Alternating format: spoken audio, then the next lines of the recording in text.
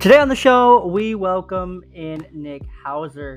Apparently, Bluey's dad wants to be him. He's a nonprofit marketing consultant and a mental health advocate. Nick is here to share his journey through mental health to help eliminate the stigma and talk about being a great dad without overthinking it.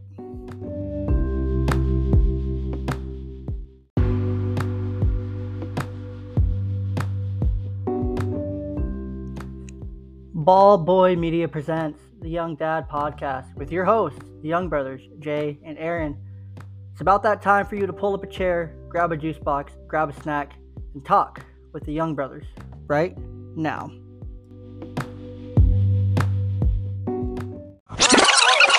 Telling it. Welcome into this week's episode of the Young Dad Podcast. I'm Jay, and not with us today is co-captain of the ship, Aaron. He got wrapped into a family thing that he didn't even know about right before it was time to go tonight. So, we are joined with our guest of the evening, Nick. Nick, how the heck are you, man? I'm good, man. Hanging out on the West Coast. We had some good weather finally today, so can't complain. West Coast. Some say best coast, but we live here, so we know. No, the weather's been great out on this side finally, especially in California. You guys kind of got rid of the rain finally, huh? Yeah, I keep telling everybody I pay these high taxes as a weather tax, and then it rains for what felt like 40 days straight. I'm pretty sure it did. Like, isn't Lake Mead, filled back up again?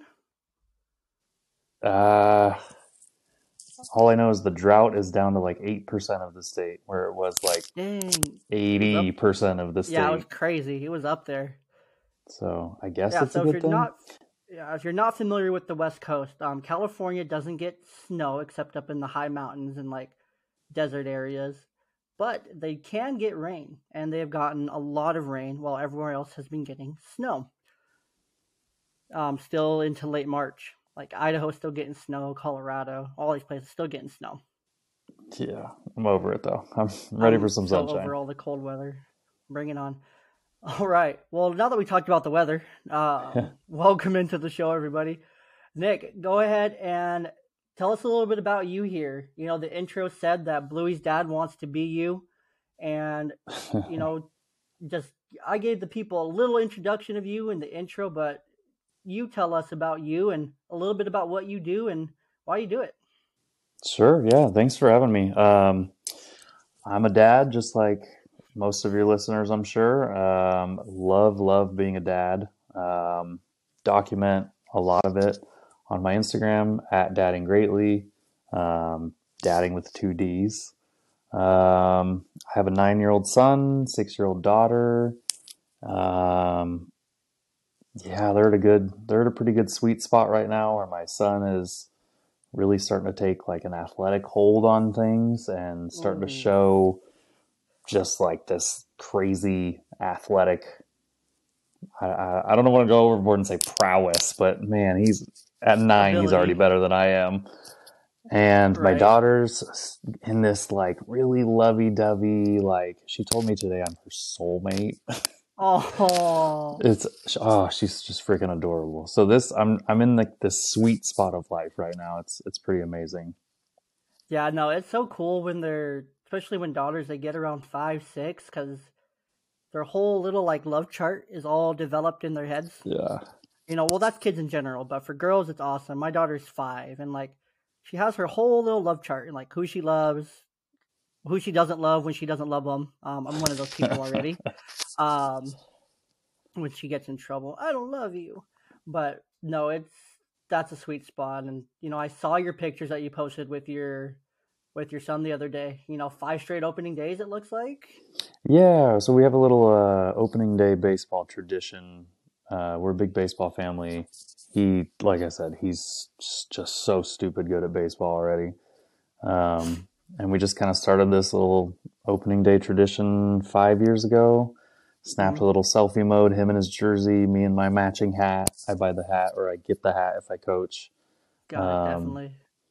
And we just kind of unknowingly kept it rolling. And then I think last year it was all right, this is a tradition. We have to keep it now. So gotta keep going. This year got a little wonky. Our opening day got rained out.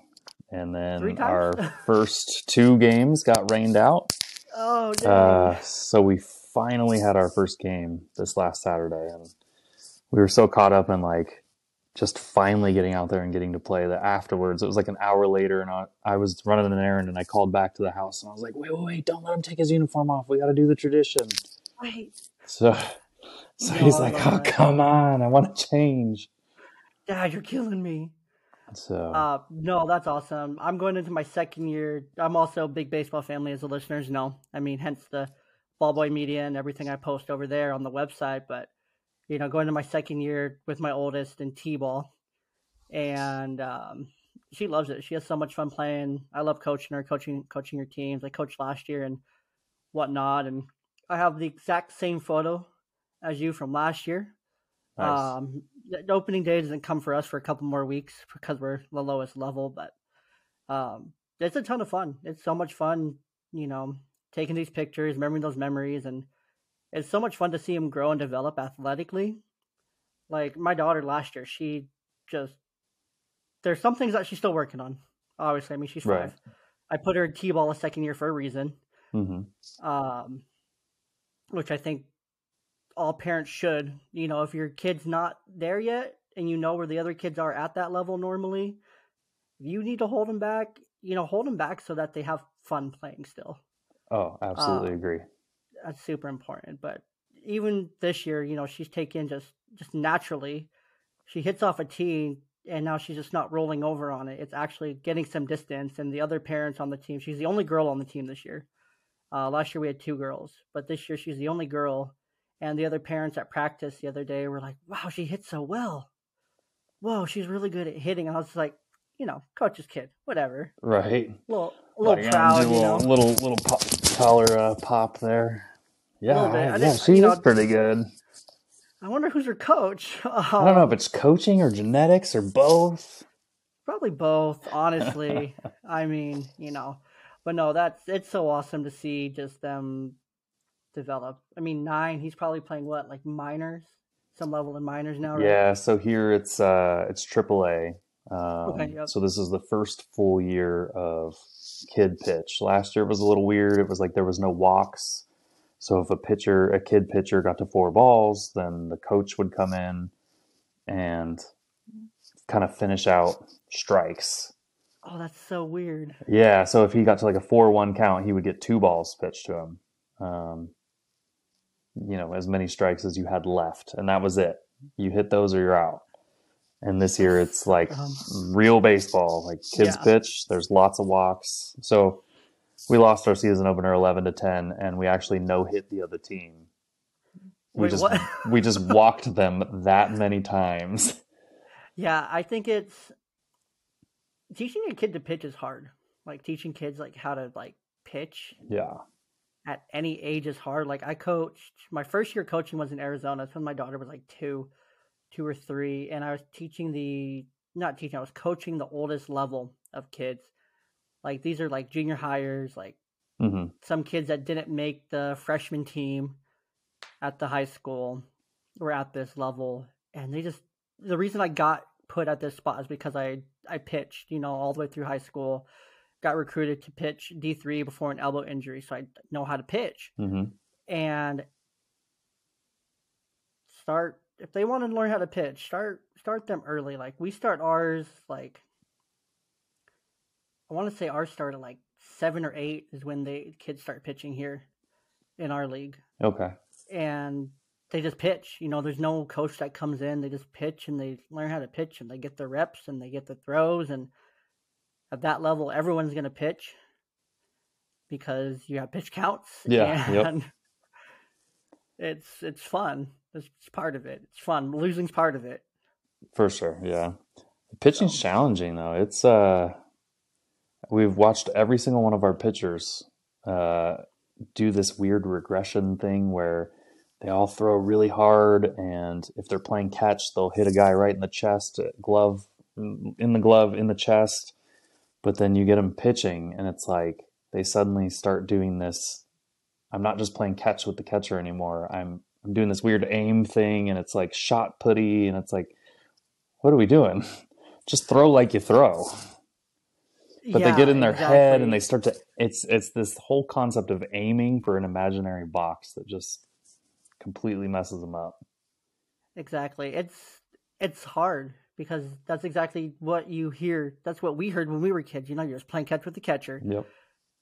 I still did that in high school where I would warm up and, I'd be hitting him in the chest during warm ups. He would slowly crouch down a little bit, and I keep hitting him. And then all of a sudden I'm actually pitching and it was downhill. There was one time I didn't get to go into a game when I was warming up because when my catcher crouched, I was so all over the place I didn't get put into the game.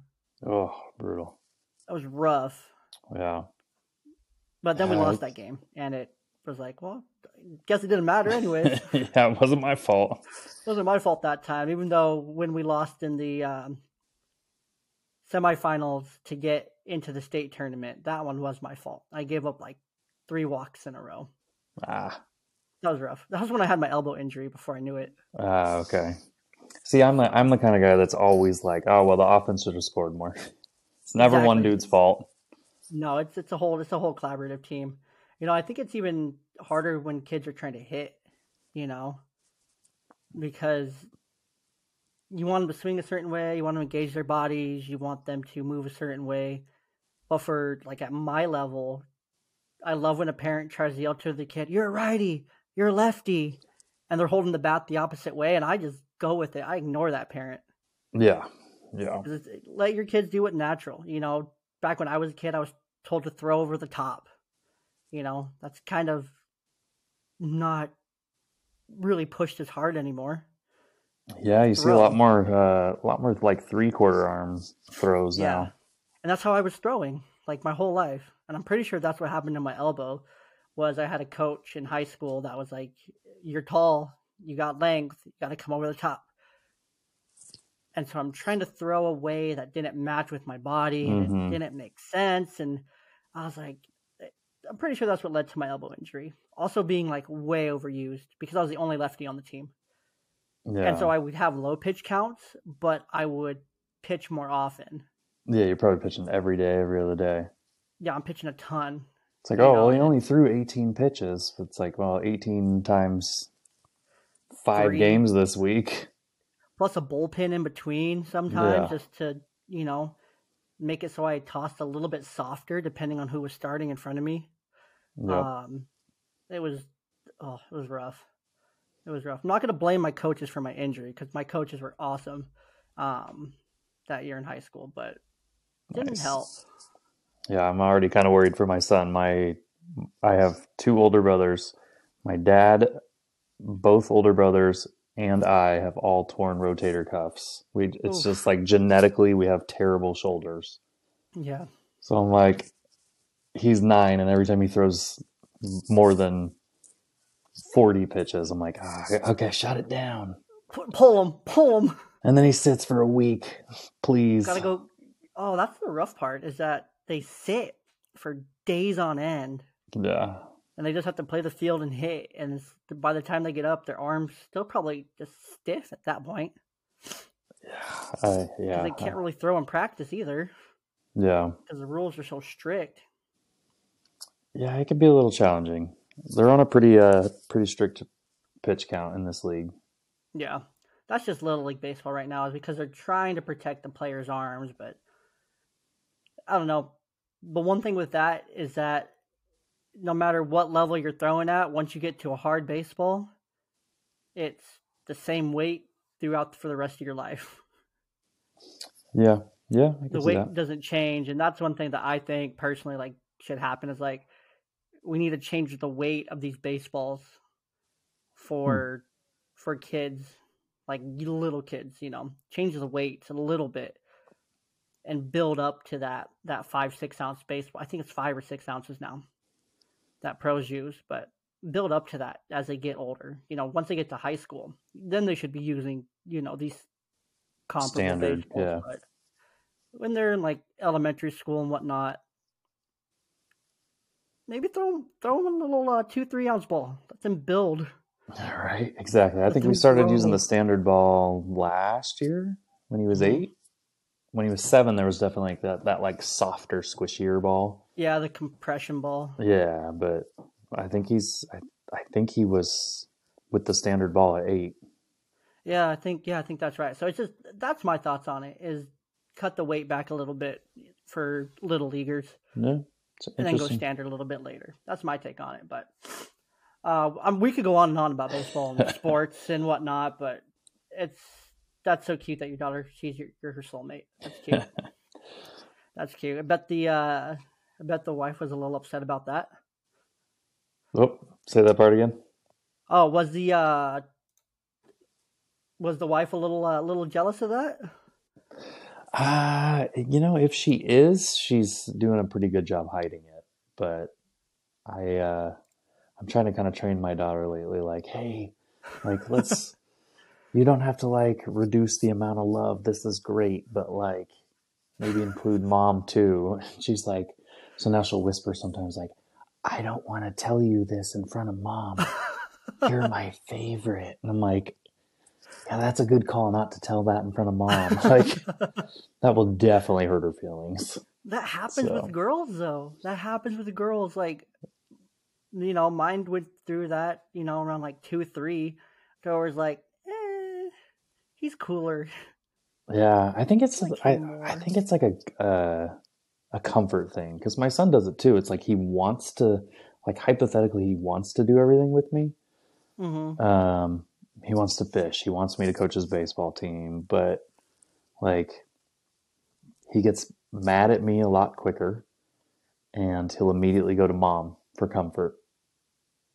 So, and bedtime rolls around, he wants mom to put him to bed. She wants me to put her to bed every night. Mommy's boy and a daddy's girl. Yeah, I mean, I think it just comes to that like security blanket, like comfort feeling. I think you're right. That makes sense because it's just like, who's there? Who do I connect with more? That's not always the case. I mean, sometimes it could be switched, or maybe he'll come around and be like, Yeah. Or who knows? Yeah, I mean, we definitely have our things. Like, my son and I have sports and wrestling and like the rugged stuff, and then he turns to her for like the hand holding and the bedtime and the hugs and the back rubs. And then same with my daughter. She goes to my wife for the ponytails and the braids and the clothes and I suck at it. I haven't even honestly tried. You got to get up on the hair stuff. It's honestly fun. I mean, maybe I'm biased because I have 2 girls and I'm a single parent half the time when I have them. So 100% of the time when I have them, I'm a single parent. But, the hair's fun. It's like they're just standing there. You get to talk to them and brush their hair and, connect with them and laugh and stuff. I would tell you to try it. She might hate it. Pro tip: start from the bottom of the hair. So brushing, I got it down. Like the post bath time brush is like that's the brush. That's her jam right there. But the like braids and the ponytails, I suck. And I know it's one of those like shame on me. I know better. I should try. I don't even know. Try it. Just tell her we're gonna have a crazy hair day today. Right. We're gonna have a crazy dad hair day. Yeah, you're going to go to school and people are going to ask you, did your dad do your hair today? And you're going to say yes with pride. Yeah, okay, you're going to own it. You're going to say, heck yeah, my dad did my hair today. You're going to be like, great. Yes, he did. He's my soulmate. Don't tell my mom, though. Yeah, exactly. Oh, man. No, kids are, that's the best. That's some of the best parts about being a dad. You have these moments, you get to do these little things with them, and it just turns into just bonding and laughs and smiles. And, with daughters, it's so cool. I go on about having daughters. I don't have sons. So, what is that like for you, having one of each? It's good. I mean, I definitely love that we have one of each. We had our son and we almost didn't have a second. And then we were on the fence about having a first. We kind of gave it a year. We were like, if it doesn't happen this year, we're never having kids. and it was a literal calendar year, January 1st to December 31st. And I think she found out she was pregnant December 27th. So Oh, he like wow. really cut it close. And then fast forward, we were talking, well, should we have a second one? Should we not? Are we happy with one? Um, and we said, okay, this one will give 6 months. Okay. And I jokingly said, unless my Denver Broncos go to playoffs, then we'll keep trying until they're eliminated. And if they win the Super Bowl, then it'll be a sign that we just have to have a second one. So that was what, like 2016? I see. I'm a piss poor fan for not remembering the year, but it was Super Bowl 50, and the Broncos won the damn thing. And I was like, well, there's our sign. We have to have this second kid. Yeah, that So, was okay. 2015. yeah, I was gonna say I remember where I was working, so it was either 15 or 16. Oh, it was February 7th, 2016. So There we go. So it was the 15-16 season. So okay, yeah. yeah, so we had that was the Panthers. That was Cam Newton's that was his MVP year. Yep. Von Miller sacked him, and he just like fumbled it and didn't even he made that half-assed attempt. Like, nope, I'm not diving on that thing. Oh, yeah. And that was about that. That was kind of the nail in the coffin on that one. Yeah. Tried to name my daughter Peyton, and didn't work out for me. No, Dang. Couldn't get the buy-in. I originally said if they win the Super Bowl, we got to name our kid the name of the MVP, but then it was Von Miller, so I was like, Von's going to be a pretty hard name to convince my wife. And then we found out we were having a daughter, so it was like, Von's definitely not going to work. Von's off the table. No, yeah. But yeah, no, it was good. We found out we were having a daughter, and pretty much being already on the fence about the first, and then being more on the fence about the second, and you got the boy and the girl. It was like, that's it, done deal. That's it, done. So we're set, yeah. And you really do. You get the best of both worlds. I don't want to make anybody jealous that only has boys or only girls, but you get the little man who grows up doing the stereotypical. He's playing all the old school video games that I have saved. So we worked our way up. Like I taught him Nintendo, and then we played a little Super Nintendo until he got good enough, and we play Nintendo 64 together. Heck yeah. And then, get to coach his baseball team, and so that's fun. And then, you have the daughter who loves the princessy stuff, and you always I kind of always said, like, there's all these stereotypical, like, oh, dad and tea time and princess stuff, and that's just in the movies, but it's not. It actually happens. It's not. No, it happens. Yep. Yep. But it's weirdly fun. Like, I think before you have a girl, you're like, there's no way I'm doing that. And then you have a girl, and you're like, put makeup on my face, do it. Like, do it. It would be I don't my greatest honor. I don't do the makeup. Don't do the makeup personally, but I will let my toes be painted. There you go. That's something, and it makes them like insanely happy. Makes their whole world complete. Yeah. So They're it's awesome. So I feel like just stupidly lucky to have one of each. No, that's awesome. I mean, that's always a dream. If you're growing up and you want to have kids, you're always thinking, I'm gonna have 2 kids, some Ted Mosby action, boy and girl, Luke and Leia, kind of thing. And for me, I have 2 girls, and I wouldn't trade it at all. Like, I love having the 2 because I still get to do a lot of those things, but it's just with a daughter. I still get to coach Little League, and for sure, I get to play Pokemon with her, and she's into those like Pokemon. She likes some superheroes, not too much, but like she still likes that kind of stuff. My youngest daughter, she's just kind of the vibe captain, I guess. She's just whatever. Yeah. She just goes with the flow. She does not care about anything in the world. As long as she's like chilling, she has some food, she has a snack, and a screen's on or some kind of music, she's happy as can be. Yeah. She doesn't even care. But she loves to play like kitchen, so she's always making like I got her like this little mini Keurig thing at Target. Okay. It makes like a sound, has like a little knob on it that like turns, and it makes like a like it's Nice. a Like it's pouring. brewing. Yep. Yeah, like it's brewing coffee. It's so cool. She loves it. So she's always making coffee. And then I got her cupcake. So she's like, here's your coffee and your cupcake. And Nice.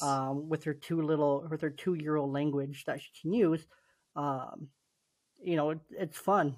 And then when we go to the pool, I have underwater tea time with the older Nice. one. We drink tea underwater. That's super. Yeah, The exact preferred location to drink tea and coffee eat croissants is underwater at the pool. that's perfect. Yeah, and these are the So type yeah, of things that like one day she'll be 35 and she'll be telling her kids like, I remember my dad used to always every time I go to a pool now, I always think of how my dad and I had underwater tea time. right. So, and then that just hits you in the feels. And then she's calling you and she's like, "Dad, I was talking about you today, and I was Yep. telling the grandkids about this or that about whatever." And it's like, well, next time I come and see you guys, Yeah, so that's gonna be we'll me. do I'm gonna make sure I'm like a block or two away. I'm gonna be like, "Oh, I'll be over in a little bit. We're gonna take them right. to the pool. Let's We'll go." do underwater tea time. Yep, exactly. I'll show them what underwater tea tie's about. Yeah, that's awesome. So no, and that's another one of those just great parts on being a dad. Yeah. Just do the silly stuff. No one's judging you. Yeah, No one's exactly. judging you. Exactly. That's like I'm gonna totally plug my Instagram right now, but Do that's it. what I try to kind of accomplish, and that's like the whole aim of Dadding Greatly is you don't have to do this like crazy extravagant stuff to be your kid's hero. Like Nope. every fall we do the silliest. Like I convince the kids to rake the leaves with me. They hate raking. But at the end, we have a massive pile and we do our annual leaf pile jumping day. And we spend hours out there jumping in the pile, re raking it, jumping in the pile, re raking it. And now they look forward to it every single year. We have Yeah. another tradition of the pumpkins when they get rotten after Halloween. We don't just chuck them in the bin. We like take power tools to them. Oh, I'll that's like awesome. soft toss a piece to my son and he'll hit it with a baseball bat. Like, Oh, that's awesome. and it's just silly, like free, cheap stuff that That's it's all it not putting me takes. out. Really I'm not going out of small. my way to do any of this stuff, but they're going to remember this No. forever. They ask for it every year. When is pumpkin smashing day? So, Yeah. No, and that's exactly, the same thing. For me, a lot of that right now is like with my oldest daughter, we played video games. Like we play, or not video games, but we play like Uno 3, 4 times in a row. You know how tiring it is to play Uno with a 5-year-old 4 times in a row? You probably yeah, do. yeah, Um, just Uno after Uno, Go Fish or Candyland's a new one. Just the yep, same games on repeat, but the cycle. But it's like I might hate my life for the 20 minutes that I'm doing it because it's the 10th time this week I'm doing it. mm-hmm, But I know she's having fun doing it because it's stimulating her mind. It's getting her off a freaking screen, which I'm always happy to do. yep, Uh, you know, but it's just a way that there's simple ways out there. There's so many simple ways that you can go about making these memories with your kids. Raking leaves, that's a great one. For me, it's swimming. We do that thing at the gym. I mean, yes, we pay for the gym membership, but we're there so much, like they should be paying us yeah. It makes at it this worth point. it. So Yep, yeah, you got to make it worth it. And that doesn't take much. Kids are simple. They're very simple. At the end of the day, all they want to do is be loved and heard. yep, That's it. yeah. I And if you can agree. just show them ways that you love them, it's that easy. It's so easy. Yeah. I just took up I'm trying to take up fishing. Okay. So I we wish Aaron was on the show because he is an avid fisherman. is he? Like he I'll have to is, chat with him on offline. yeah. He's like him and fishing. Like he'll go for hours on end, like by himself. Like that's his thing. It Yeah, helps him like that's reset a little bit. that's why I'm trying to get into it. I keep hearing it's super relaxing even if you don't catch anything. So, but the Yeah. kids are like gung ho, like, yeah, if you're in, I'm in. It's like, all right, that's fine. Like, I was thinking of it as a solo kind of recharge thing, but let's do this together, sure. So I took him down to like a little lake, man-made lake this morning, Mm-hmm. We got poles, we got them all rigged up, and we tried for like an hour, caught nothing. Came back home, had a birthday party, and then later that afternoon, I was like, "You want to go back and try again? Like, let's talk to the neighbor. He's an avid fisherman too." Mm-hmm. He gave us some tips. We went back to the same exact spot, still caught nothing, but we learned like a different trick on casting. And so my Mm-hmm. daughter got some serious distance in hers, like twice the distance from just this one Oh, little dang. change. Okay. Still caught nothing, caught like sticks, but just the hugest smile plastered on her face Oh, I because bet. we're fishing with dad and we're catching sticks and she can huck it out there. So it just like made her Yeah, whole. and it's just like it's just a quality time, you Yeah. know. And we left there and they're like, "Can we come back next weekend?" I'm like, I mean, maybe, yeah. Maybe We'll we'll see. see. Let me check with your mom on the calendar because I don't know what's going on yet. Yeah, exactly. So, But no, it's really important for to find those things that you can do with your kids that are just bonding and simple. It's something about being outside, being in nature, being disconnected from everything and away from like the normal like at home stuff because they know what to expect. They know what to expect the books and the toys and everything like that. They don't know what to expect when they cast their line into the water every time. They don't know yeah. what they're going to catch. Could they catch a stick? Could they catch a tire? Could they catch a gun? Who knows? Right. Um, I but no, mean, even the it's variety of cool. fish, like you don't know. Supposedly, this lake we went to, there's like three different kinds of fish. So it's like, we catching a bass, we catching a carp. Is it going to be tiny? Is it going to be massive? Like, Hmm. I no don't idea. know. No idea. No clue. So, But it's going to be fun when we do. yeah. Because then, like, they're going to be happy. You're going to cheer them on. You're going to pump them up. You know, it's just going to be a fun experience when it does happen. Yeah, exactly. That's, again, just got to find the simple parts. But going back to something you said there, you thought it was going to become a solo activity and kind of be a you thing and whatnot. And it still can be, of course, you know, Yeah. on a different schedule and whatnot. You just have to communicate it with them like, hey, I'm going to do this now. And then we'll go do it together, at this time. Right. It still can be that, but it's super important to have those things, like just as a parent, mom or dad, that are for you to dis- disconnect, kind of reset and process everything, to have that time to be alone with the thoughts and everything going on, and to kind of get away from all of it, but in a positive way because it helps you come back better. Yeah, I definitely agree. And it's actually something that I'm going through randomly enough. I thought I was going through like a midlife crisis here for a hot second because I had this whole like, I don't want to call it an epiphany, but like this realization, I guess. I guess that's the same thing, synonymous. But I was talking to my wife about this. I was like, besides being your husband and their dad, who am I? Like, what do I have for Yes. myself? And I kind of like went down this like spiral where it was like, I don't feel like I have anything. I mean, I had beer league softball because my wife and the kids don't really come. It's in a different city. Oh, It's at that's some good night. stuff. So I had that for a while for myself, Yeah. but recently, like as I get older and I'm slower and my arms kind of going dead, I don't have the arm that I pride myself in anymore, and the speed's dropping, and the kids But are you're in. but you're not that same person you were when you did it, Yeah, those few years ago. You're a different guy now. You're different. Your exactly. body's changed, and that's okay. But it's If you just like enjoy the it. mindset has kind of changed from like I want to be the best out there and I want to compete Okay. to now like Yeah. the I've mindset been is there. just like don't get hurt. That's it. Yep. And so And it so you're kind of not even like having fun. You're not even having fun because you're too worried about everything else. yeah, a little bit. So it's like I used to go out there and it's like I want to get this big hit. I want to be in the clutch position with two outs and chasing two.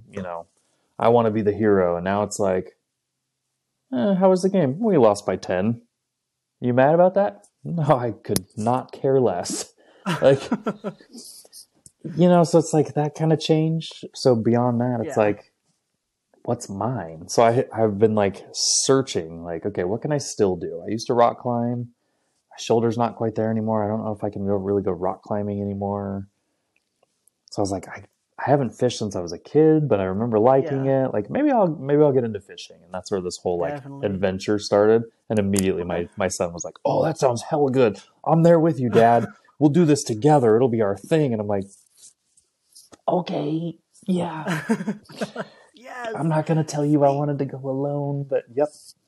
because that's gonna cause a meltdown, and I'm gonna pick my battles and not do that. But I think you're hitting on something super important there. Is where you're trying to, find yourself, and it's so crazy because this is so commonly talked about amongst like mothers and whatnot.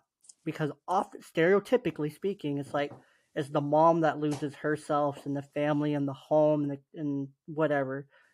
But we do it too as dads, if not even a little bit harder and further down, Yeah. because that's what we're taught, you know, growing up is that like you give your all into your home, you give your all into your partner, significant other, you pour it all into your kids. Like that is your life.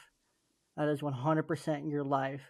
And it's so uncommon because it's like, well, what if I am that person still? I'm 100% that person, but I'm also I'm also me. Right. Like I need some space too and some like Yeah, respite. So yeah, exactly.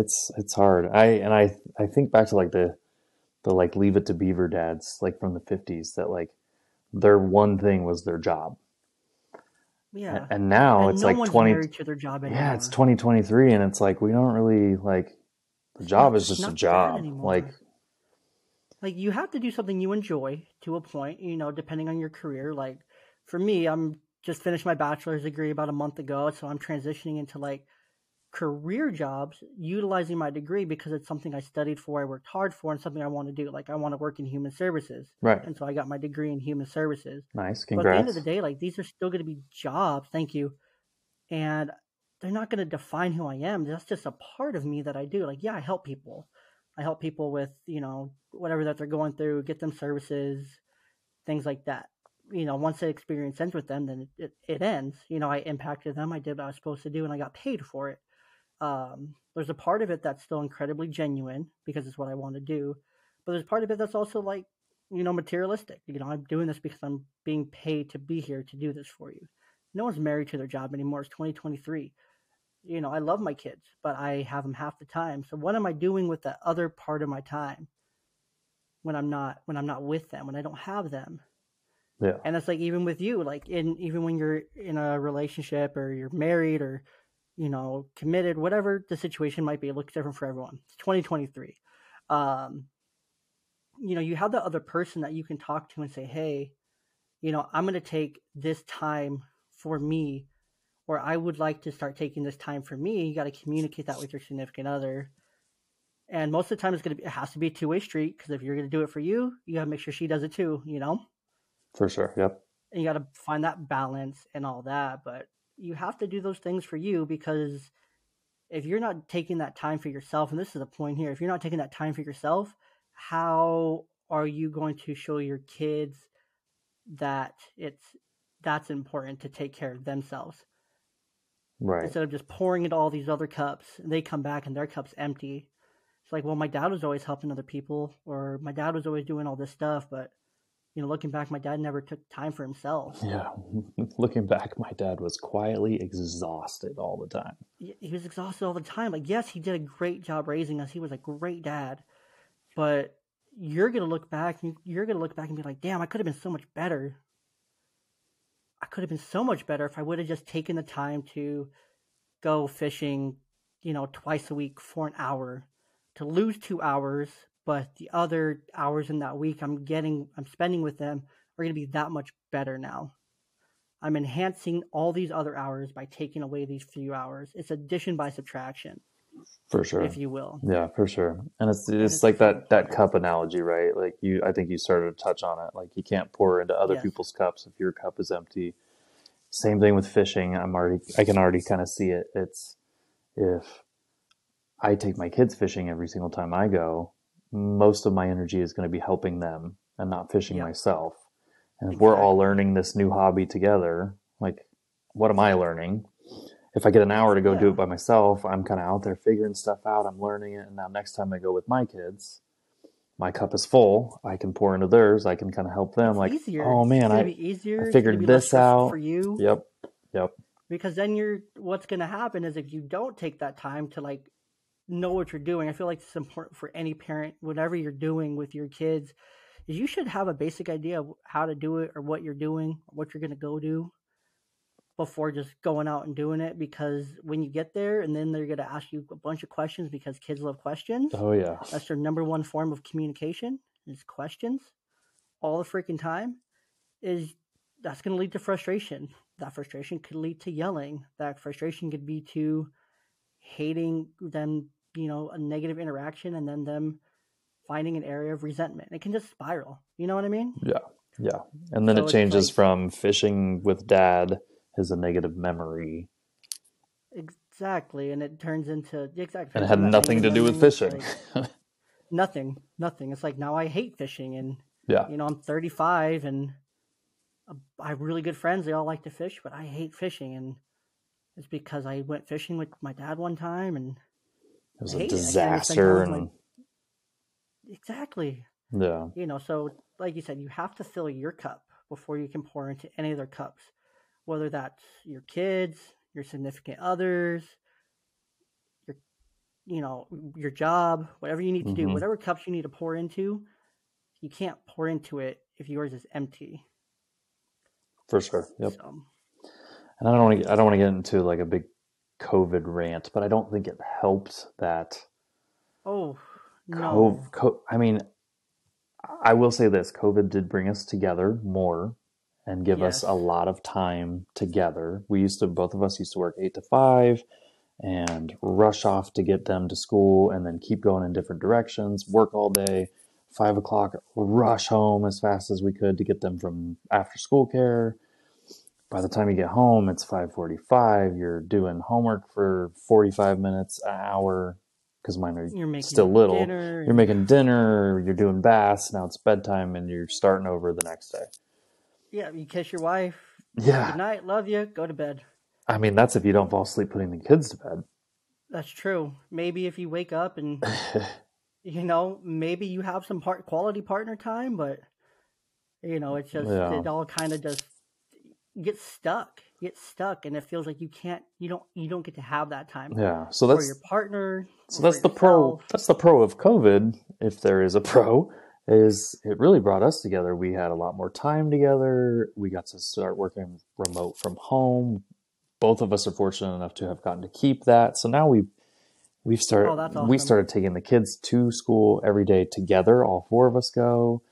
We That's go fun. pick them up from school together. And it was cool. It was cool for a while, but now, like 3 years later, it's like we do everything together. Now it's like, are we codependent now? It almost kind of feels like it, yeah. So like there will be days that I'm like, hey, I know it's time to pick up the kids, but I'm slammed like at work. I got so much stuff to do still. And my wife, she's great. She's like, oh, that's fine. I'll go get them. No worries. But my kids will immediately like come through the door and be like, why weren't you at pickup? Where were you? Are you okay? And it's like, I'm fine. I'm just working. Like... I'm like, well, we missed you. Don't do that again. And it's like, you're here right now. How did you miss me on the 8-minute car ride home?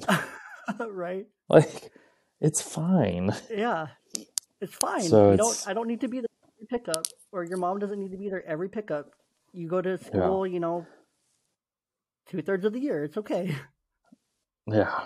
So now it's gotten to a point where it's like, if we don't do everything all together, it's like this like bizarre thing to my kids. Like they're thrown out of whack and they get emotional. Oh, man, then that's... But yeah. So the whole like fishing thing, even the fishing thing, going back to that, it's like, oh man, okay. I say I'm going to do it for a hobby.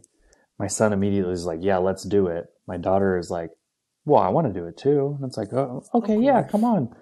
And when we went back this afternoon, they're like, can mom come? And I'm like, I don't think she wants to come sit there. And she's like, oh, well, if you guys want me to come. And I'm like, just stay here. Like, take the reprieve. And the Like kids are own it. like, Like I am giving you the break. yeah. And the kids are like, no, you have to come. And she's like, "Oh, okay, yeah, I'll come. I'm not worried about it." And it's like, okay. It's like you almost just kind of have to start ripping the band-aids off there, you know? Yeah, yeah, Because I mean, it's healthy to because then that shows them like, oh, mom and dad did everything together. I have to be that same way. Like, yeah, they had yeah, a good relationship, but like, I have to be that same way. So who knows how that can lead and all that fun stuff down the line. So I think it's a part of that's cool. Like, yes, they're so engaged in their family. They care about their family. They want to be together. They love you guys. It shows a lot of love. I think that's where it comes from. It's just like it's what we're used to. We're just used to being together. You know, yeah, yeah. that's our family. And it's like, well, that's everyone, bud. Um, everyone's kind of been forced to be together the last few years. Right. And it's just You know, it's good. It's just healthy. It's just a healthy thing for humans to have some like independent solo time. it is. Even if You you're have if to. even if you're 9 years old, like, and you're playing video games in the other room, like, and a half an hour by yourself, I feel like it teaches you, it trains you to be Yeah. comfortable in the silence and be Mm-hmm. okay doing nothing by yourself. 100%. I'll let my two kids a lot of the time I want them to play together because I think that's important for the little one to play with her older sister and learn. But Hmm. at the same time, the older one doesn't always want to play, or the little one doesn't want to play together. And so sometimes the older one, she just wants to take her tablet and go and lay in her bed and watch her tablet for a bit by herself, door closed. It's like, eh, go ahead. Yeah. That's fine. And then they just kind of chill. And then an hour goes by, and then the little one's like, Sissy, Yeah. Like, okay, now I'm where are ready. you? And it's like, okay. Then they're just so much happier being together at that point. Yeah, that's almost like Like, that okay, absence makes reset. the heart grow fonder. It does. And so I think you have to show your kids that, and you have to just kind of have to fight those battles, and you have to be ready for it, whichever parent's going to be on the other end. Like if your wife is going to go do yoga or something, Hmm. I don't know if yoga's her thing. That's just the first thing that comes to mind. I'm not trying to stereotype that all married women do yoga um, at all, but if that's her thing, and it's like, okay, mom's going, you guys are not going. You guys are gonna stay here with me, or vice versa. Like dad's gonna go. You don't even have to tell him where you're going. It's like Hmm. dad's gonna go do something for himself. He's gonna go run errands, or he's gonna go, do this. I think it's almost better to kind of leave it general, let their minds wander, and communicate that ahead of time. Like, okay, I'll tell them after you leave where you went. Um, you Yeah, just kind of got to deal with it after, deal with the tears, and deal with the pushback after. yeah, And then you yes. come back, and they're just, oh, we miss you so much.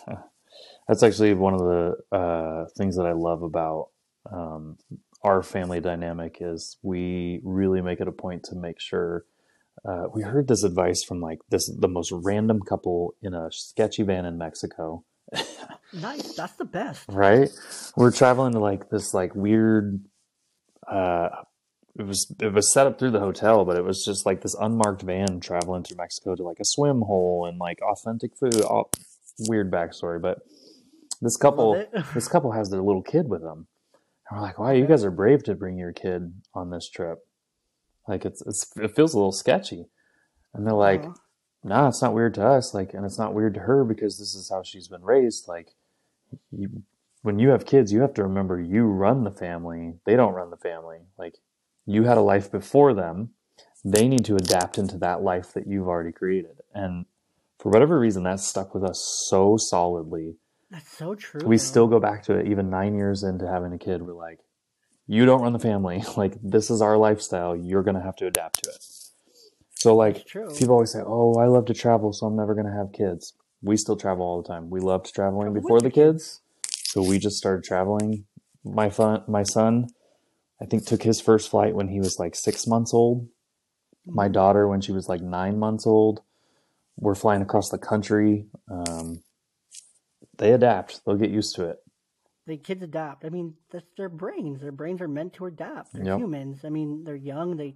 You mold their minds how you want them to mold. Exactly. So I was You playing know, softball once a week. My wife was playing soccer once a week, and so that was one of the things that we were like, after we have kids, we're not giving this up. Like, I'm still playing softball, you're still playing soccer weekly, and yeah, it's just a non-negotiable. And so just fast balance. forward, Just balance. yep, fast forward, we're still doing it. She had soccer this morning, and going back to what you said, it's kind of it's an option at this point. Like, do you guys want to go to mom's soccer game? It's okay if you say no, because she's going whether we go or She not.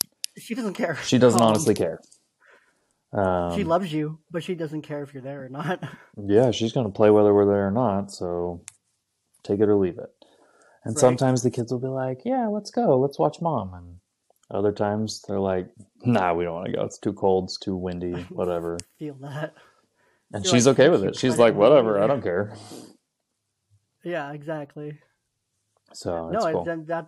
that's crucial. I mean, I think a lot of people's minds probably went straight to like the physical part of it. It's like, well, I gotta go to the gym. Like for me, like I'm looking at possibly relocating in the next couple months for work, and where I'm looking, the places I'm looking at living in the county, I'm like, okay, and if I live in this county or this city within this county, then I have to have a church, I have to have a gym with childcare, Mm. and the gym has to have a pool. Like I will not live in this area if it doesn't have this. Um, so I mean, because that's important to me, I have to have that gym that has childcare because then they know that I'm going to the gym for me. They see me taking care of me, Hmm. and then they're going to childcare, and then after I pick them up, and then we do something at the gym together, whether it's go There and you play go. on the courts or kick a ball around or go swimming or something like that. So it's kind of like that 2-in-1, but it's like they see me come and pick them up, I'm dripping sweat. Um, just got out of the sauna. I like to make it look like I worked out real hard. I don't tell them I went in the sauna, but I drop them off for 2 hours sometimes and go and worked out. Am I thinking like in the very back of my head, like, man, I could be spending these 2 hours with them. We could have gone swimming or this, that, and the other. Yeah, but at the same time, I'm taking care of my body. I'm getting rid of all my negative thoughts. I'm getting rid of that negative energy. I'm getting, my head right. I'm meditating in the sauna for about 20 minutes. I'm doing something hard. I'm pushing my body and all these benefits. Because then when I come out and I pick them up, I'm going to be relaxed. I'm going to be happy. I'm going to be in a good headspace. Hmm.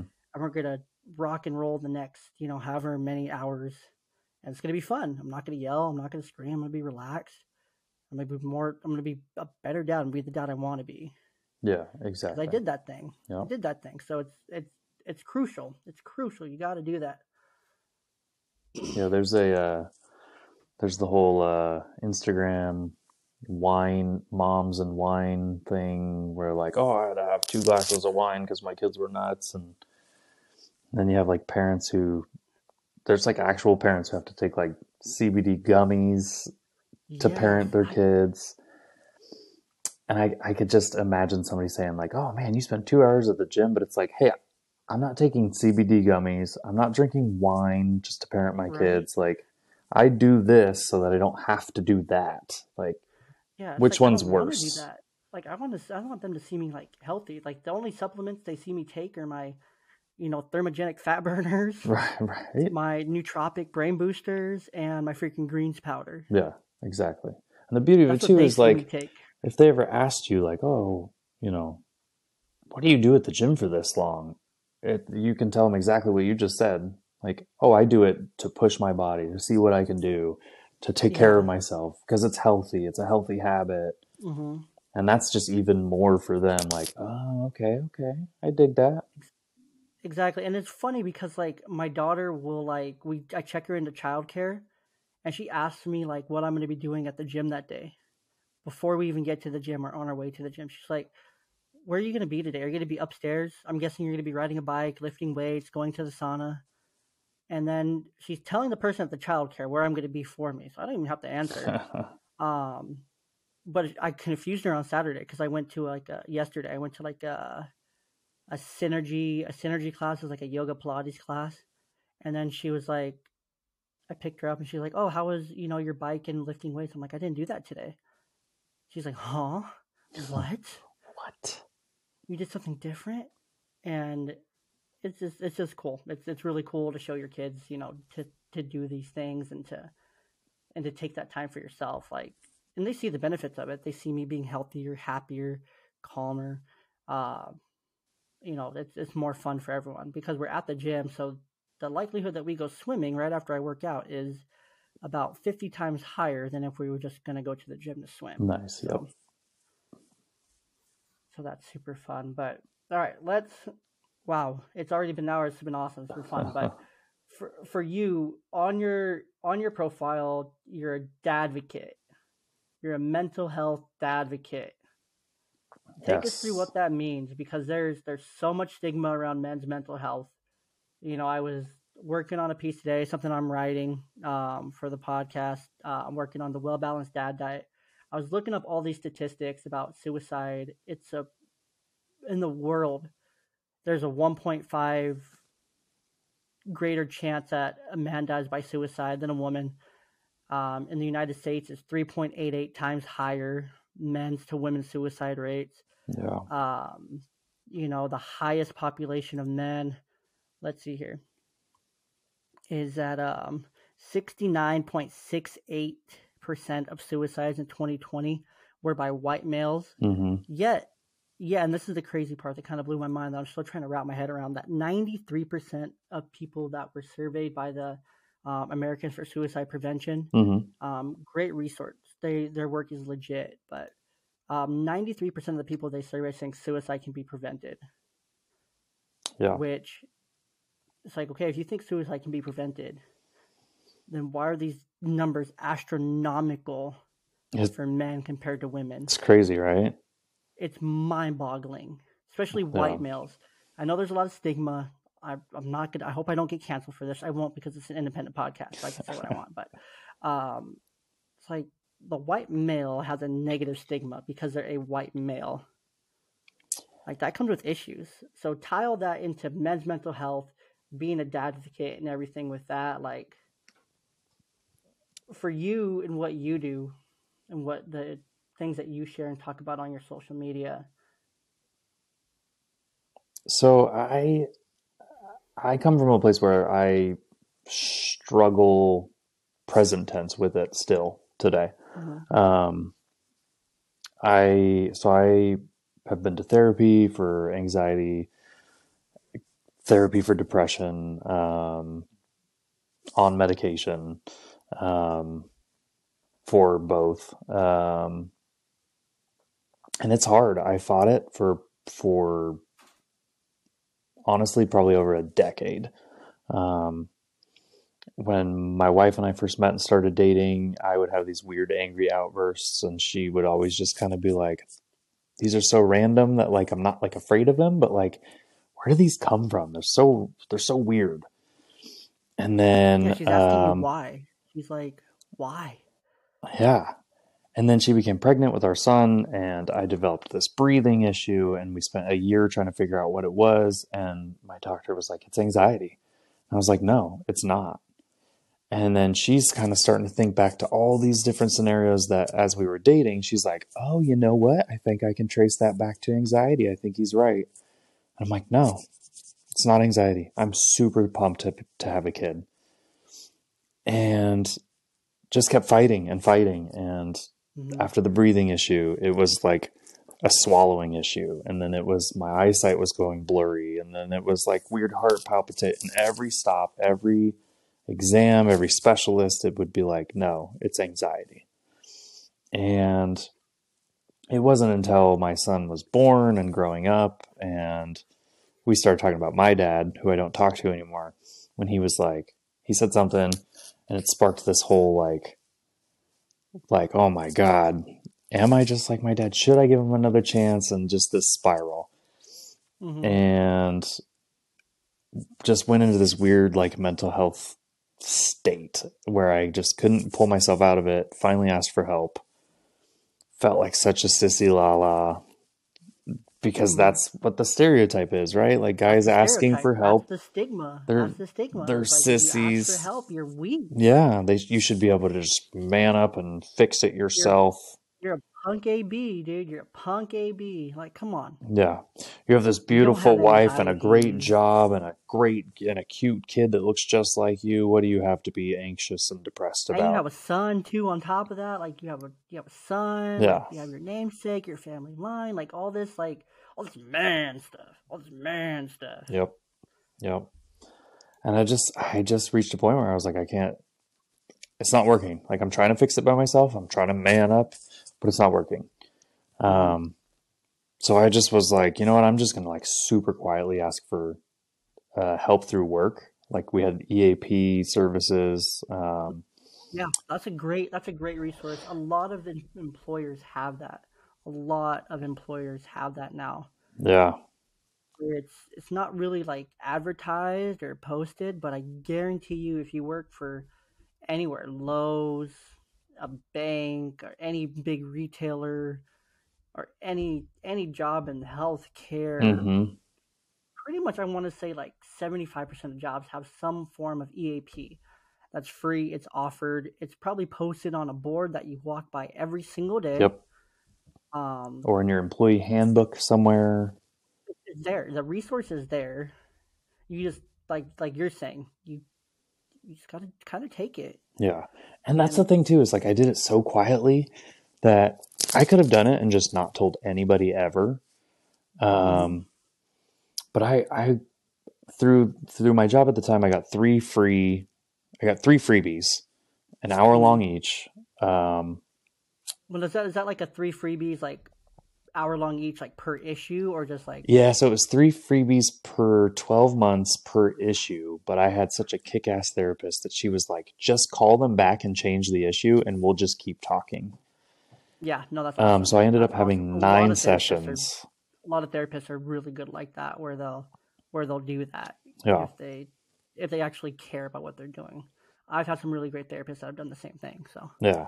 And it was awesome. Like, you know, you walk in and you're kind of guarded and reserved, and it takes like that first half a session to really like come out and hopefully you trust your person and you can kind of hopefully develop some kind of, you know, trust and rapport with them. Beauty of it is, if you don't feel a connection or any kind of like, you don't feel good about it, you can always change. Always change. I liked my therapist. Exactly. Yep. But I did it, like I said, I did it super quietly. No one at work knew. Called a number, never meet that person on the phone ever again. Like, I only talk to them, so they don't know my history. Like, nothing embarrassing. Nothing about you. Nothing. So I meet with a therapist. You know, that first session, I'm guarded. I don't really talk a lot. But she's kind of figuring me out because that's her job. She's a professional. She's studied this.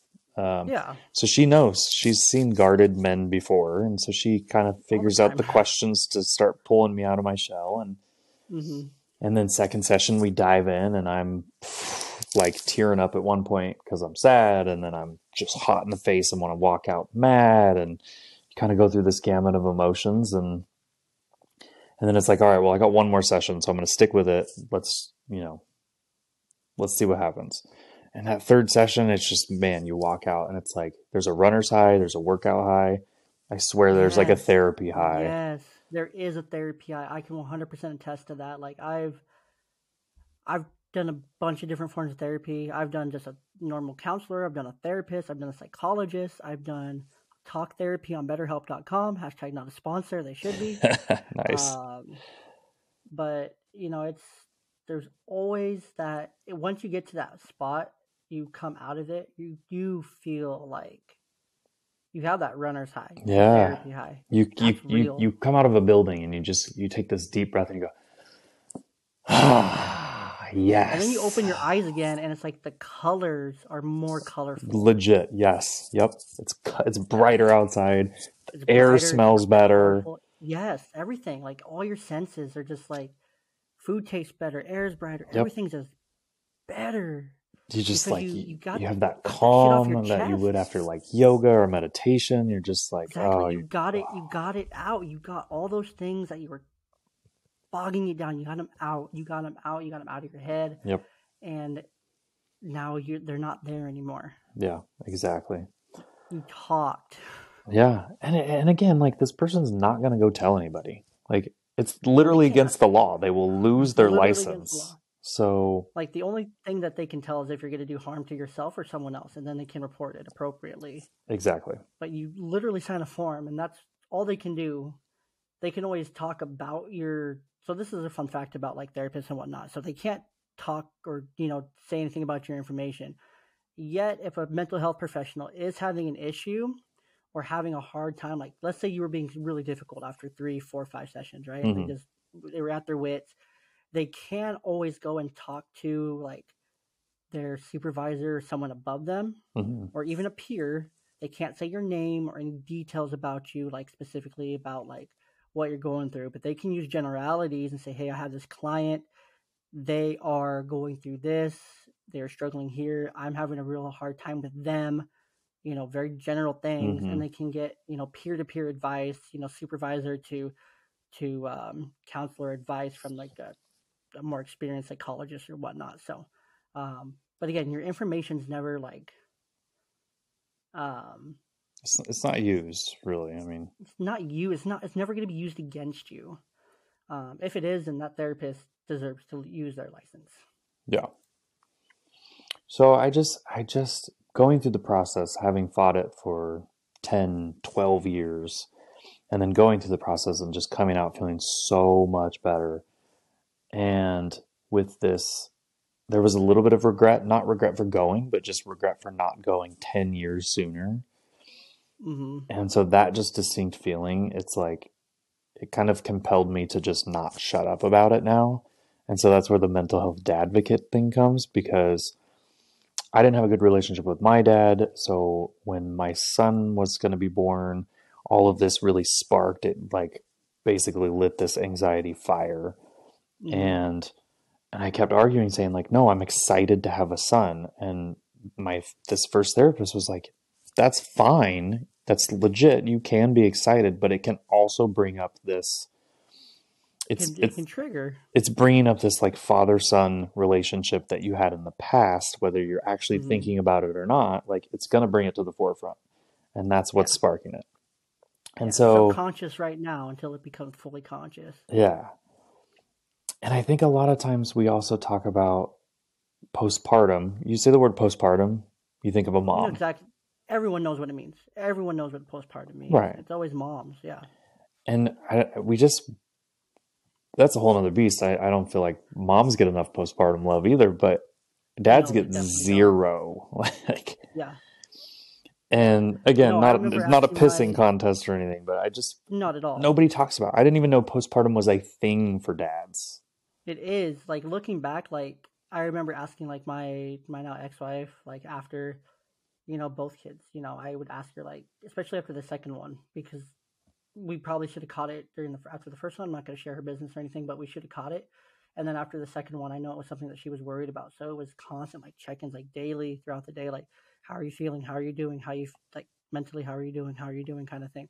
A lot of that until like some time went by, and then it kind of just faded and whatnot. But it's like, looking back, like, for myself, like, when our first daughter was born, like, I was working a job I did not love, crazy hours.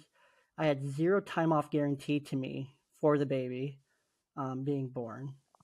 I was, it was in the middle of summer, so it was hot. It was just not a good time. And looking back, like, I was just so like I hate it. Like, there was so much I wish I would have like figured out after that. After the second one, it was a lot better because I knew what to expect. I knew how to feel. But yeah, no, that postpartum for men, it's, maybe we shouldn't call this postpartum, but like, it's the same thing. Like, that after child, like, depression and whatnot is real for both parties. Yeah. I mean, I feel like it's not talked about enough too, that like having a kid your life is completely different. Like, completely. The person you were 5 minutes before the baby arrives, like, that person, you still want to keep yourself. You still want to like hang on to who you are as an individual, but like, so much changes. so quick. Yeah. And especially like on an emotional level. Like Hmm. these freaking Bluey cartoons make me tear up now because Oh my gosh, I can't do Disney movies anymore. yeah, and I'm I like, can't do any animated movie because they all have that really sweet ending, and they all have that like teary moment. yeah, Here I am, like choking back tears, watching a freaking movie on Netflix on our family movie night, yep. where we just made all this popcorn, and I've been gorging myself with artificial buttery popcorn. That it's my weakness. Popcorn's my weakness. But anyways, um, I get it. I get Yeah, it. and the only thing Bluey that changed especially. was you became a dad. Yeah. Well, especially when you have a girl. Fun fact: your testosterone drops like 50%. Oh, interesting. Like when you have a girl. So I don't even know how much mine's dropped having two. Um, but probably like 75%. But like you're like just your testosterone that's like being produced like drops because like these other, I don't want to explain it. I don't want to bore the listeners with all the science stuff, but definitely look it up. But yeah, there's that soft side comes out. For sure. That soft side comes out, and you can't hide it. You have to, and it's kind of what I'm hearing from you is like you have to like own up to it at some point. Mm-hmm. You can own up to it quietly. You can own up to it loudly. You can plant your flag on Facebook and say you're freaking doing it, and because if that's what you need to do it, freaking do it and get that extra support. Know that there's people that care about you and that are going to support you. Mm-hmm. You need to do it quietly and not even tell your, I don't even know if you told your partner at that time that you were doing it, or literally no one. You just kind of did it, until you were exploring it and whatnot. That's okay too because you were still doing it. Yeah, You exactly. did it, and that's so important is to just do it. Yeah, and again, that's the beauty of it is you can do it and not tell anybody. I could have literally not told my wife and taken an hour in the middle of a Tuesday like I did and gone and did it and not told her. And she would have just said, "How was your day?" And I would have said, "Oh, it was great. I did this and this and this," and left that part out and went on with your life. Yep. And Granted, eventually you probably would have told her. I mean, I told her from the get-go, and she's super supportive, but of course. The first time I told my mom, I told my sisters, and second time through, it was like, all right, I'm just going to keep this between my wife and I. And still, same thing. Like, she's supportive. Family didn't even know. They don't need to know. It is what it is. And the thing, too, is, like, I go back to, like, you're playing sports and you get a sports injury. You're going to go to your doctor. You're going to go through physical, rehab. You might get prescribed some medicine for a bad break or, whatever. You can't fix it yourself. You're going to have some injuries that you cannot fix yourself. You have to seek medical attention, and we're so quick to just do it. Yeah, give me an x-ray. Let's figure this out. Yeah, give me the medicine. Let's figure it out. Like, oh, you got to re-break my arm and put it in a splint for 6 months? Screw it, let's do it. And then I got to do 9 months of rehab after that? Great, let's do it. Whatever gets me back on the tennis court, flag football field. But then it comes to our brain, it's like, oh, my brain's not working right. I need some help. No, I'm not doing that. Like, yeah, it's like, oh, my heart's broken. Why? Yeah, like, why? Why not? Why are you not doing it? That's one of my really big things, like personally, like that I believe it's a really big part of the well-balanced dad diet that I'm working on that will release eventually this year.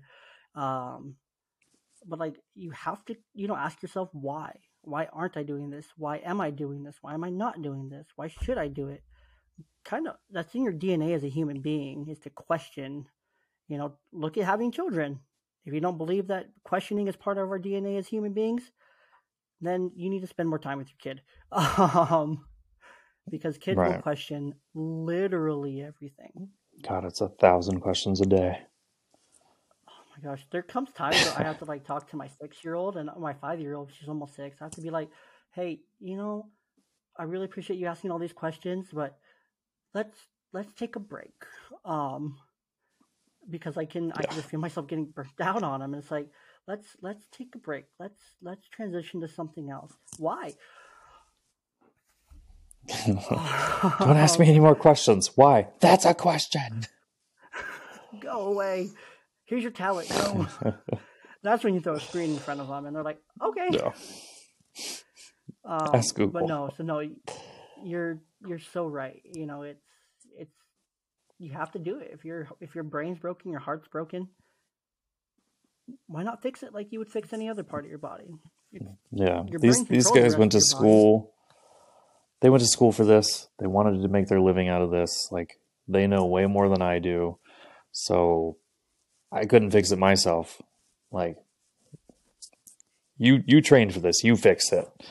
And for me, Exactly. they did. I know not everybody's lucky enough. Like, there's loopholes and challenges, or not loopholes, but hula hoops you got to jump through and stuff. But really, just in terms of mental health advocate, it just comes down to, like, if you think you might even need the help, nothing is gonna make you look bad just asking the question, asking for a little bit of help. Like, I now am so comfortable with this that I started seeing on all these things on ADHD on Instagram. And so I was like, God, do I have ADHD? I think I might.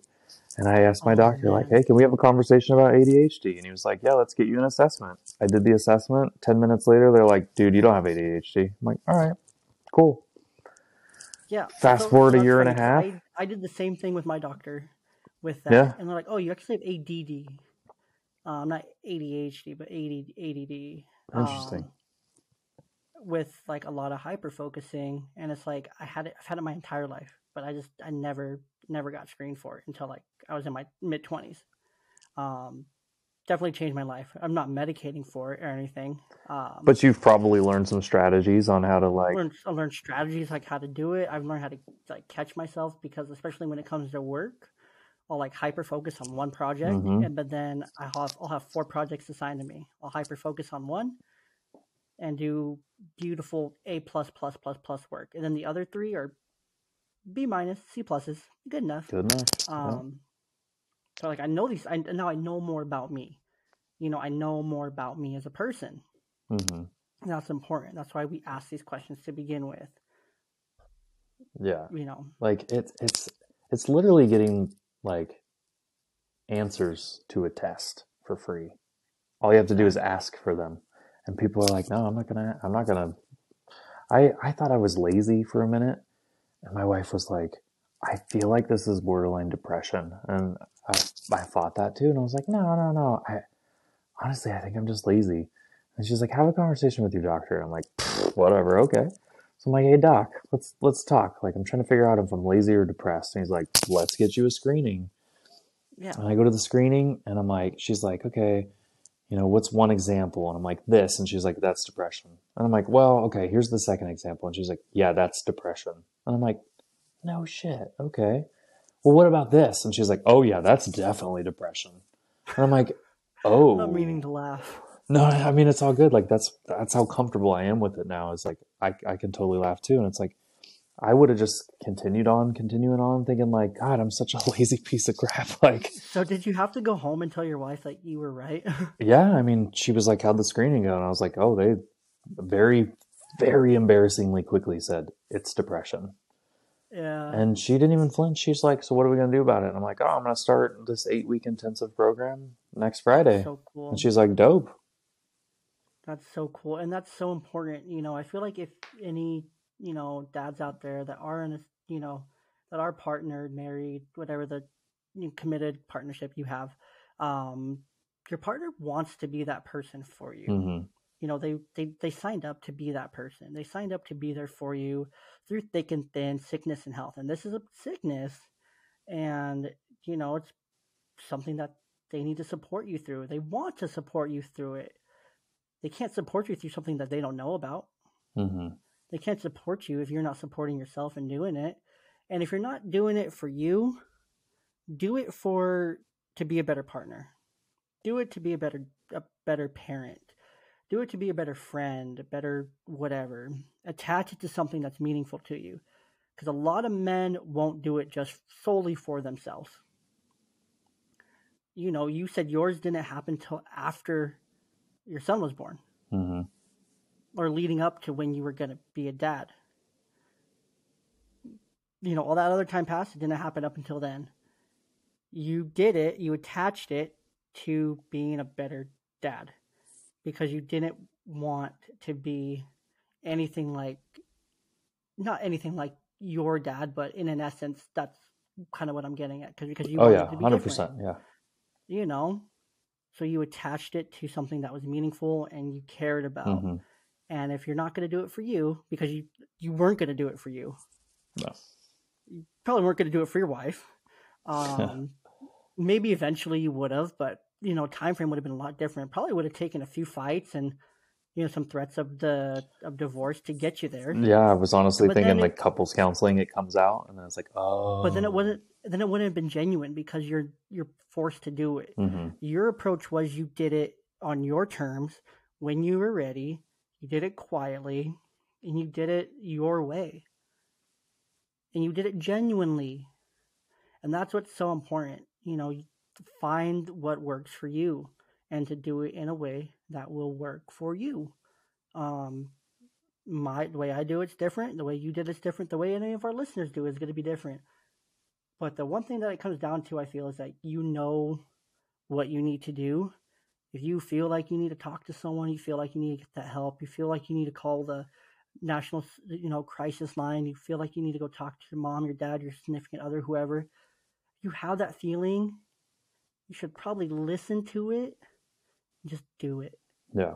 Because whoever on the other side of the phone, if they called you and they asked for the same thing, you would hands down drop whatever you're doing and be there for them. Hmm. That's super Guess important what? point. They're going to be there for you too. They're going to be there the same for you as you're there for them, or that they know you will be there for them. Go join a dad group on Facebook. Come over to either of our Instagrams. Hit us up. We'll talk to you. There's these people out there that we'll talk to, that will be there for you. Go on Twitch. I stream on Twitch, and this is what I do on Twitch. I talk and have these conversations. It's just a space for people to, not be judged and just to come and chat and talk it up in. So, there's the resources out there, but find what's going to work for you. Do it on your terms. And one of Nick's, big things here is don't overthink it.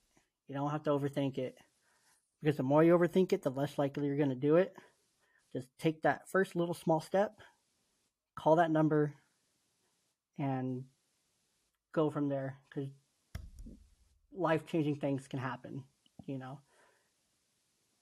Yeah, exactly. I mean, you have to remember too, it's not your fault. And I don't mean that in like the Goodwill Hunting, like I'm gonna hug you 7 times and say, it's not your fault. It's not your fault, until we all start crying.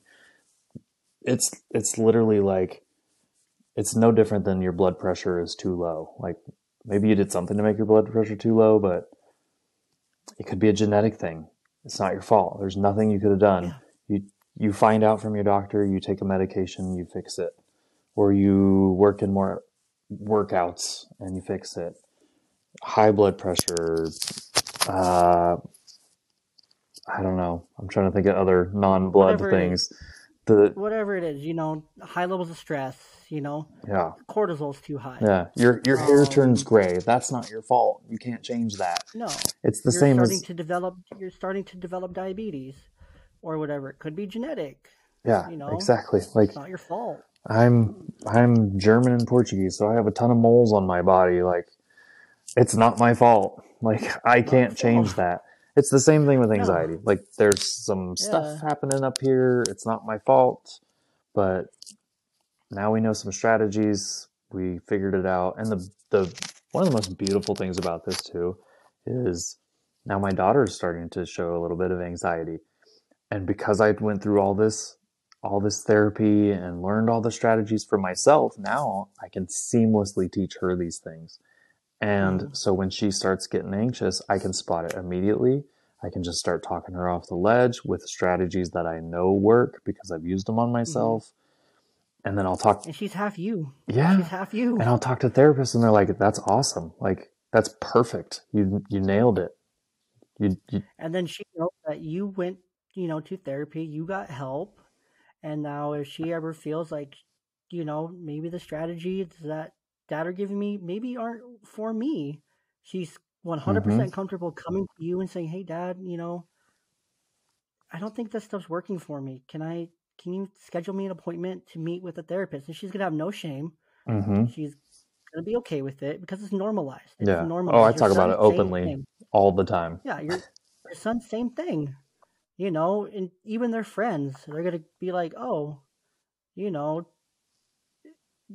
it's whoever's dad, Nick, he knows he he's okay talking about this stuff. Maybe I can talk to him, and I can't really talk to my dad, but maybe I can talk to your dad, and Mm-hmm.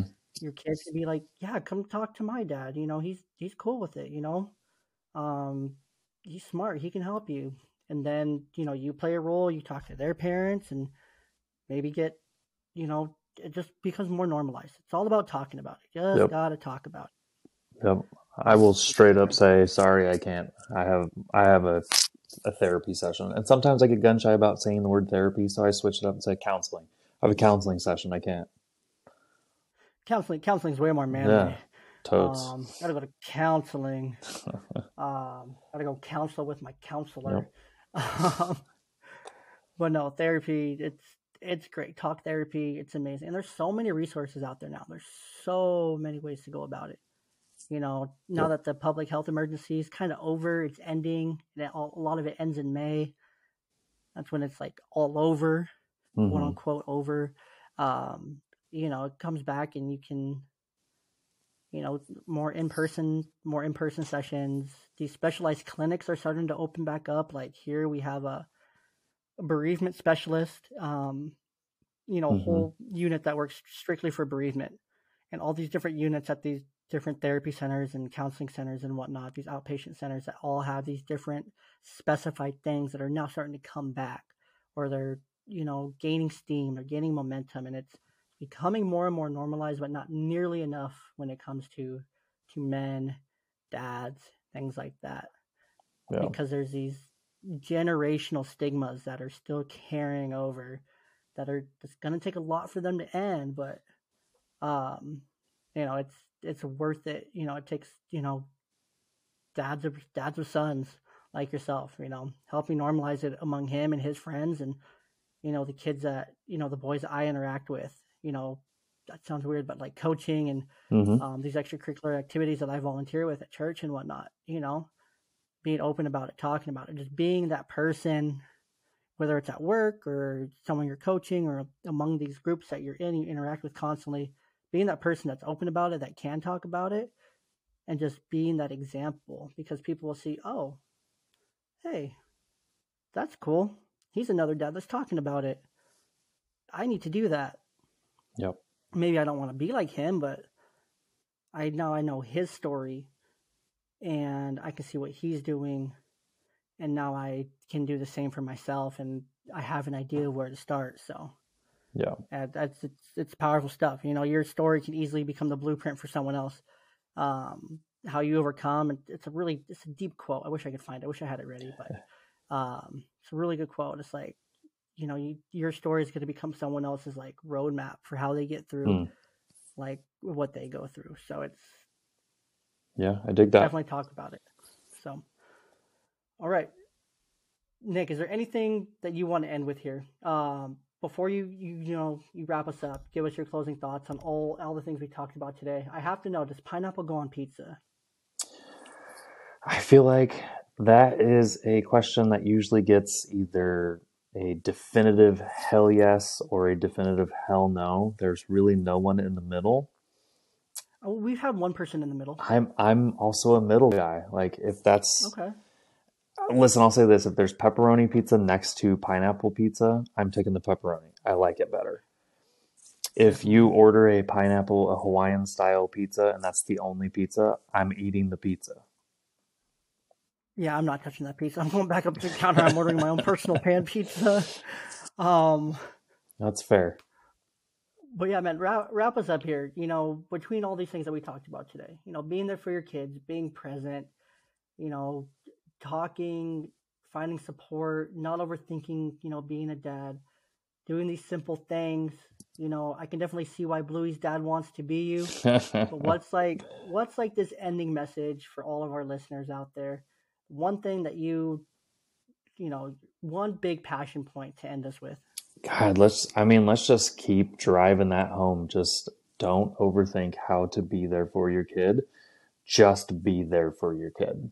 Literally just being there for your kid is the easiest base level ground floor to do.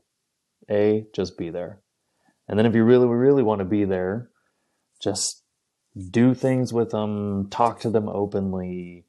The next tier after that is getting yourself help, finding out who you are and finding out how you can fix yourself and be better. And that will definitively make them better. But yeah, just don't overthink it and just literally be there. Borderline base level, be there. Be there. I love it. I love it. All right, listeners. Well, Nick, thank you so much for being on tonight. This has been fun. It was great having you. Lots of great stuff, we talked about here today. And so definitely, just be there, show up, and, don't overthink it. It's not as hard as it's made out to be. Don't overthink it. And if you want to find Nick, you can find him over on Instagram at DADDINGGREATLY. Find Nick over there. You can message him, talk to him, hit him up, follow him, support him over there. Obviously, he's a great dude, or he wouldn't be here tonight. So thank you again, man. Definitely appreciate it. And to all our listeners, thanks for listening. Make sure you share this with a friend, share it with a dad that you love and care about, share it with your neighbor, share it with a coworker. Listen to it on your way to work again tomorrow in your morning carpool, and we'll talk to you next week.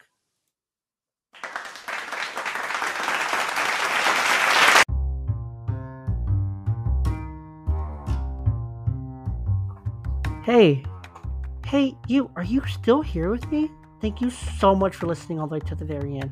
Definitely appreciate it. Don't forget to leave 5 stars, leave a comment, leave a review. Head over to YouTube, subscribe, follow us on Facebook, Twitter, Instagram, all the social medias, even TikTok. And all of those links, plus every single deal that we have in affiliation, you can find in our link tree. Just by going to the show notes, clicking the link tree link, it really does help us just with likes, 5 stars, subscribes, all of that. It's a great way to support us, and it really helps us keep going. We really appreciate you. Have a wonderful day. Can't wait to be with you next week.